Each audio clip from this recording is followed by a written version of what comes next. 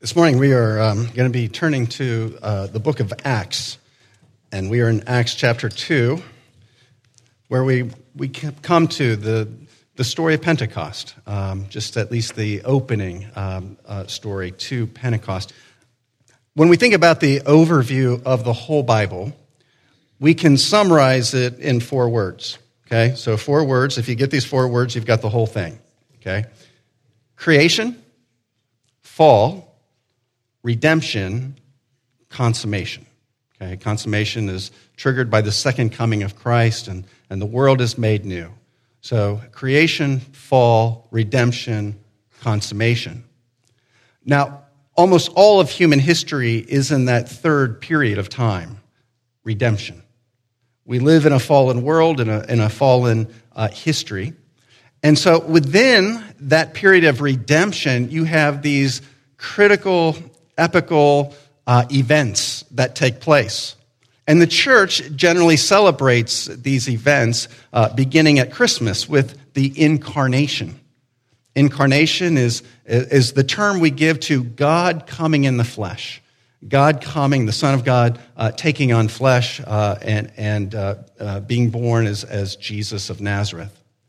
And then we skip towards the end of his life, and you go from incarnation to crucifixion, the death of Christ, followed by the resurrection, and we celebrate each of those as kind of big services. And this next one we don't, maybe we should, ascension, where Christ is enthroned at the right hand of God. But the 5th of these great kind of epical events in this period of redemption is Pentecost, the outpouring of the Holy Spirit. And so that's what we are celebrating here today.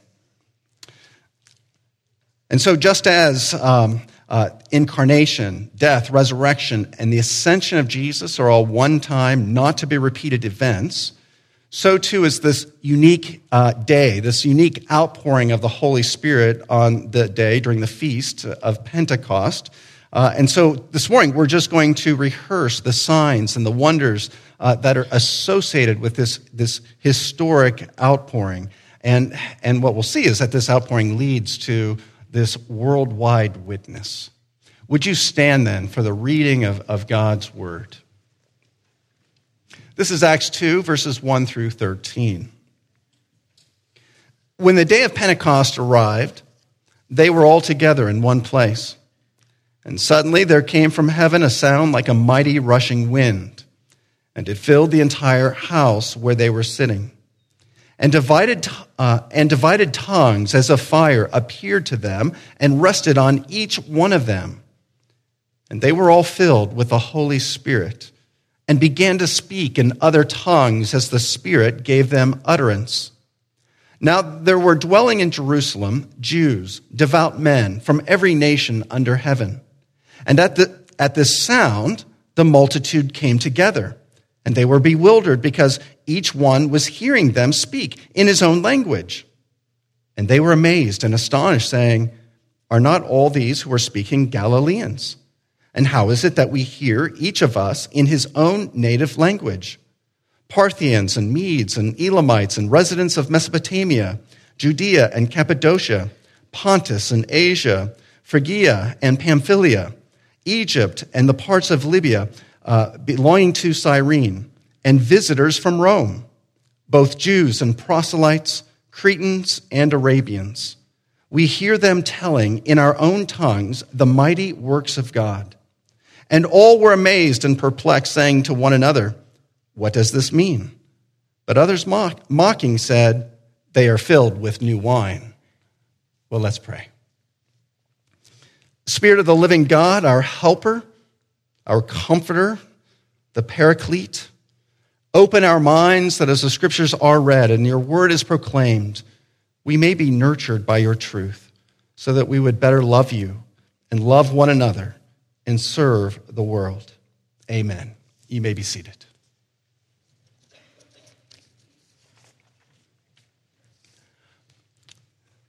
So we're rehearsing just some of these events, and these first 2 symbols, or these first 2 One's visible, one they hear. But these two signs that appear with the filling of the Spirit, wind and fire, are in part, they have a long history of symbolic meaning.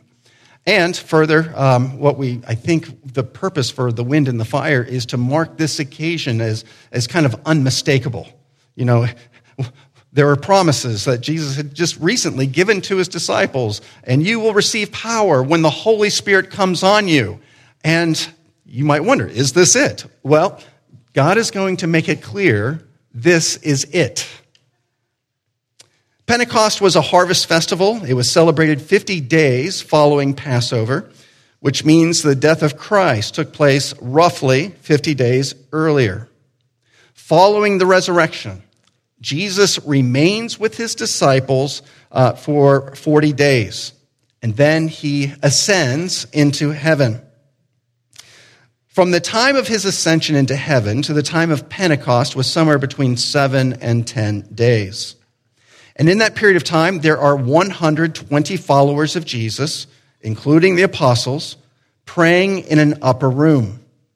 And this is the location where the rushing wind is heard and the tongues of fire are seen as the Holy Spirit is sent by the Father, by Christ, in the name of Christ, as a great gift bestowed upon his followers. The external signs of wind and fire, again, have this theological significance. They heard not just a breeze coming through the windows, but Luke describes it as a mighty rushing wind. You know, those of you who have had the misfortune, perhaps, of being close to a hurricane, or perhaps, you know, in the Midwest. Well, we did have a Hurricane Hugo, right? Like 2009. That was something. But maybe some of you have also had the misfortune of being near a tornado. And you may remember what the sound of a tornado is like. It's like a locomotive, this kind of train coming through. The wind is so powerful and mighty. This is something what we're meant to imagine. And it's so noisy that it's drawing, this is what's going to draw the masses. This is why the multitudes assemble is because of the sound of the noise created by this mighty rushing wind. Now, it may be helpful to understand there's also a play in language, both in Old and New Testaments, because the same word for breath or wind is the same for spirit. Okay, so spirit, wind, breath, it's the same word, both Greek and in Hebrew. And there are key places where the Spirit or the breath of God play very important roles. I'll just highlight a couple of those. One is right at the beginning of Genesis 1. Genesis 1, verse 2. And this is before God brings order to the planet, before we work through the 6 days of creation. What we read is that the earth is formless and void, and that the Spirit of God is hovering over the face of the waters. We're meant to see these waters as like this chaos. And part of the symbolism here is, or the reality is that the Spirit is involved then, that it's by the Spirit's power that order, as we see going through the next 6 days, the separation of light and darkness and the firmament and the waters from the dry land and so forth, and then the creation of all things. The Spirit is meant to be understood as the instrument that is bringing order to the chaos. And part of what we're to understand is when God gives this gift of the Spirit in fullness. You see, in the Old Testament, the Spirit has always been present. The Spirit has been active. But in the Old Testament, the Spirit really came upon just key individuals for specific acts, namely kings and prophets and priests, so that they could carry out their roles in the power of God. But the Spirit of God was in some sense limited in terms of the presence of the Spirit on individuals and on the people of God. And so in this New Testament, what we're to understand is this is an amazing gift, a long-awaited gift that the Lord is pouring upon his people, and in part, a recognition, if we understand our Old Testaments, that the Spirit brings order to our lives. It brings order out of the chaos. And another key place is Ezekiel 37, when God gives the great prophet Ezekiel a vision of a valley of dry, dead bones. Think of a valley, just disconnected human bones lying all over the place. And God asks the prophet, can these bones live? Well, the normal answer would be, no, they're dead bones. Dead bones don't live. But the prophet knows who he's speaking to, so he says, oh, Lord God, you know. And the Lord tells him, prophesy to the breath. Or before that, he says, prophesy to the bones. And God causes the bones to come together. He adds muscles and sinew and flesh. But then we read that as Ezekiel sees these bones becoming bodies, there's still no life. And so then the Lord says to the prophet, prophesy to the breath and say to the breath, come from the four winds, O breath, and breathe on these slain that they come to life. And the breath filled them and they came to life. Part of what we're to see here is that this is what the Spirit does. The Spirit brings new life where there was no life. The Spirit brings spiritual life. The Spirit opens our eyes to the things of God. The Spirit brings spiritual vitality to His people. And this same Spirit is poured out. And then there's the fire. The fire is often associated with the visible presence of God. Think Exodus. Think Moses when he comes to that strange object in the distance, a bush that's burning, but it's not burning. It's a fire, but the bush is not being consumed. And out of the fire speaks the Lord. Or later when the pillar of fire, the smoke that led the Israelites through the wilderness. And John the Baptist later says in Matthew 3, I baptize you with water for repentance. But he who is coming after me is mightier than I, whose sandals I am not worthy to carry. He will baptize you with the Holy Spirit and with fire. Fire is connected with the presence of God. Fire is also connected with judgment. And that's where that burning bush is so interesting, because the judgment, the holiness of this pure fire does not burn the bush. And that becomes the symbol of God's presence being somehow able to dwell in the midst of His people without the people being consumed. And of course, this fire becomes associated with the ardor of those who are filled with the Spirit. When the Spirit is present, there is a passion for the things of the Lord, where this presence is at work and in fullness. There is a growing appreciation for the majesty and the beauty of Jesus. There's a desire to see the kingdom made visible, the kingdom of God made visible in more and more in our own lives and in the lives of others and really throughout the world. And I think there's a fire. Like when you're reading the Word, and you're like reading it, and you're like, this is so good. It's like this fire, and you can feel it. I think that's part of the fire of the Holy Spirit, who works so closely with the Word, the Scriptures, that have been inspired by the Spirit. So the Spirit is connected to this wind and to this fire. And the significance of this event doesn't end with the knowledge that the great gift of the Spirit, that which was promised and long awaited, has finally arrived. In a certain sense, this is, that old expression, the Calvary has arrived, as, they used to say. The Spirit has arrived. And there's more. We're meant to see that the great commission that Jesus gave to His disciples to make disciples of all the nations is now ready to go into effect. The good news, or the gospel of redemption in Jesus, is not news only for the nation of Israel. No, it is a gospel for the world. And so in Acts 4 through 11, we see how the disciples are filled then with the Spirit. They make their way out into the streets. There are thousands of people who have assembled, having heard the sound of this tornado-like wind.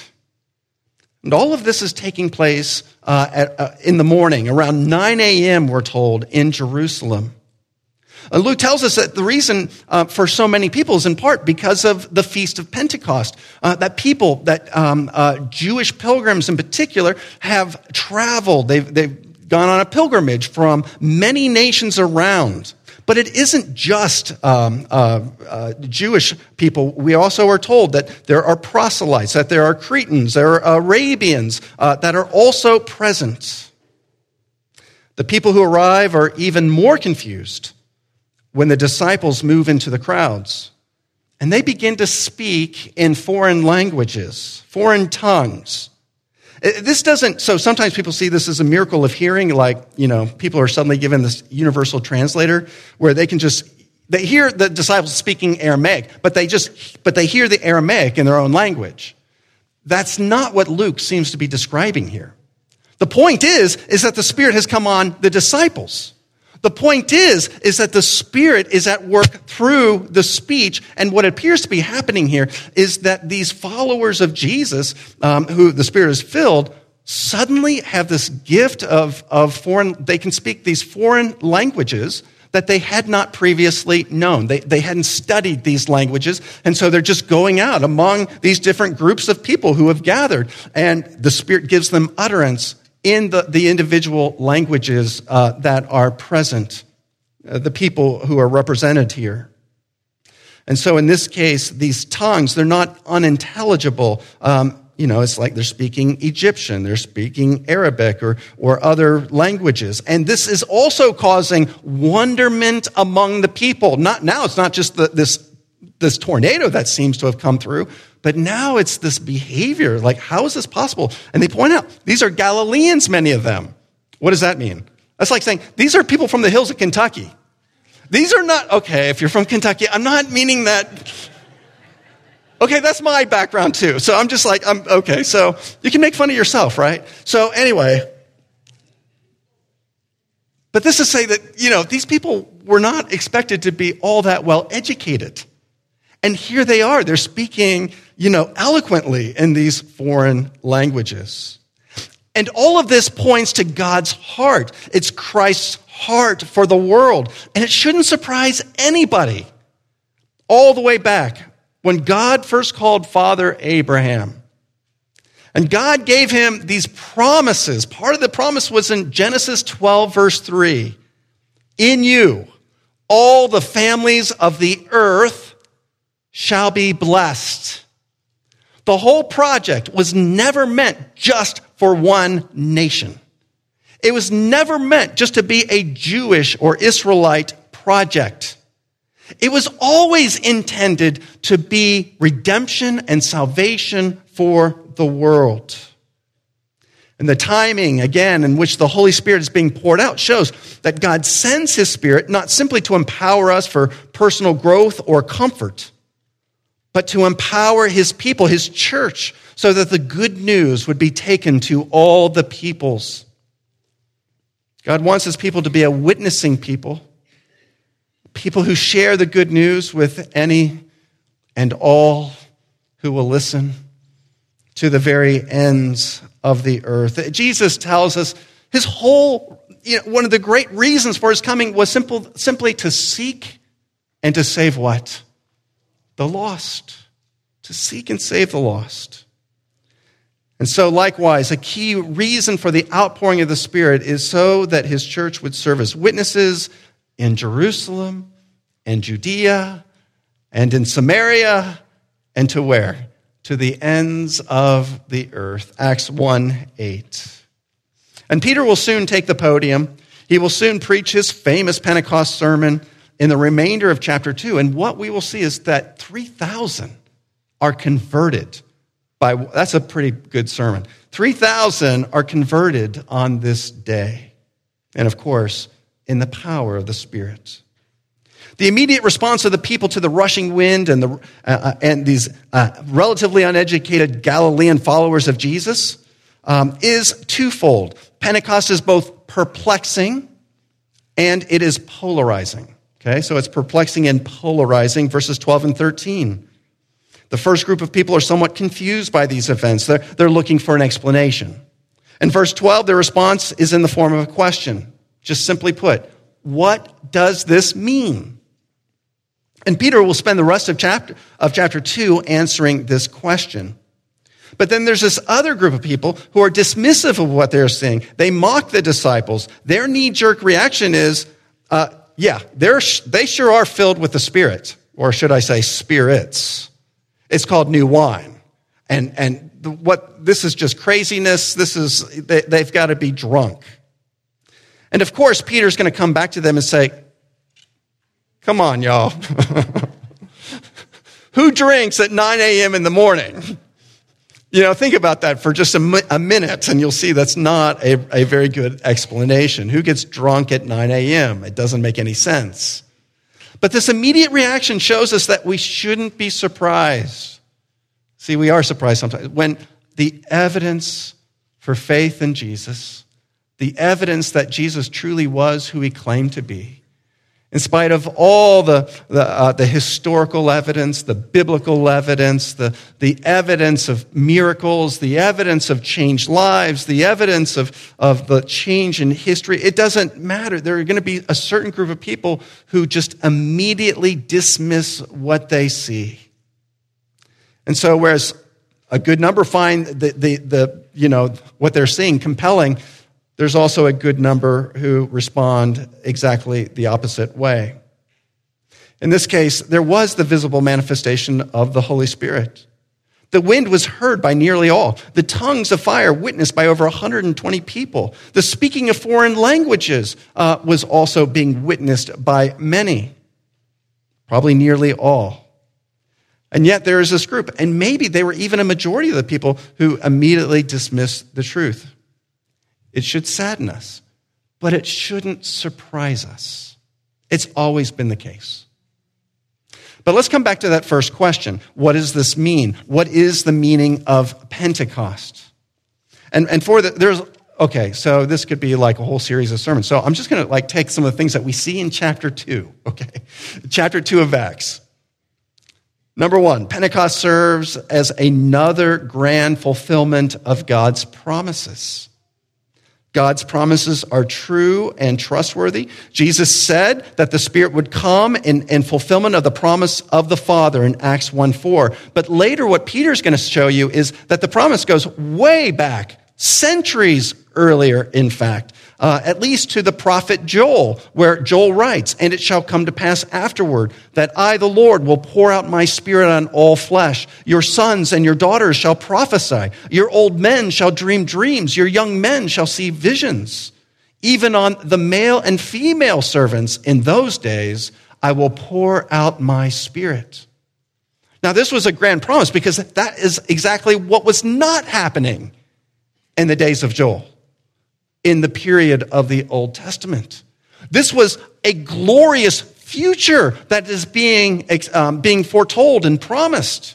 And what Peter's going to go on and show in his sermon is what you see taking place today, it's that which was prophesied centuries earlier by the prophet Joel. The Spirit has come. The age of the Holy Spirit has arrived. And again, do not doubt that God will fulfill his promises in due time. But second, Pentecost also confirms that the key redemptive events, it's another evidence, you see, that Jesus is the Messiah. Because the Spirit doesn't come until the Messiah comes, until the Messiah achieves his purposes of ministry, until he lives that perfectly righteous life. He dies as an atoning sacrifice for the forgiveness of sins, until he is raised in the body on the third day and takes his seat on the throne of heaven, in which all authority is given to him.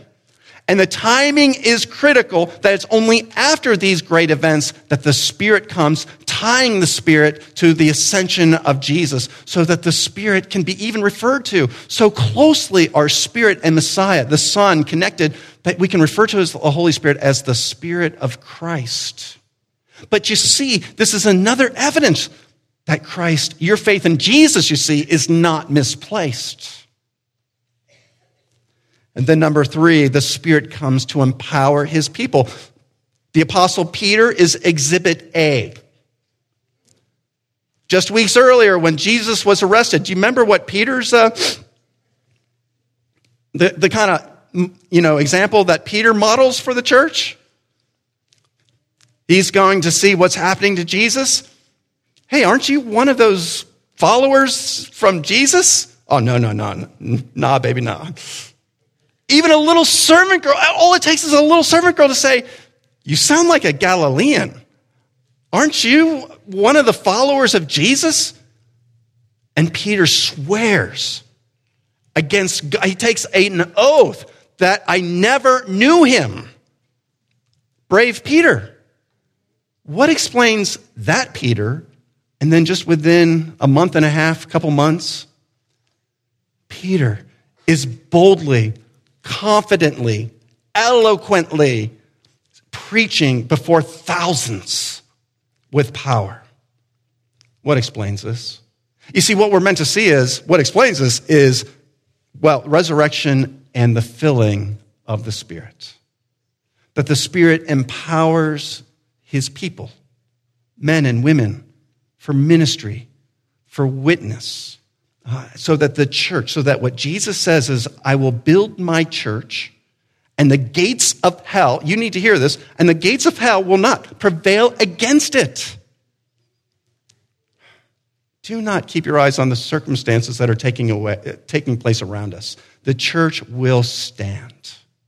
Empires will come and go, but the church of Jesus Christ will continue.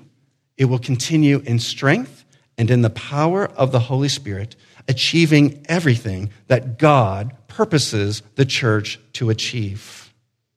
So the Spirit comes in power. And we need to trust. This is where, we need to yield ourselves and not think we got to do this all in our own strength and intelligence and power. No, we need to learn to yield, to go to the Lord in prayer, saying, Lord Jesus, fill me anew with your Holy Spirit. Give me the words to say when I don't know what to say. And I trust that you will do this. Well, let's pray. Oh Lord, defend us with your heavenly grace, that we may persevere in our faith until the end. And grant that we might walk in the presence and in the power of your Holy Spirit more and more until we one day enter your everlasting kingdom through Jesus Christ our Lord. Amen.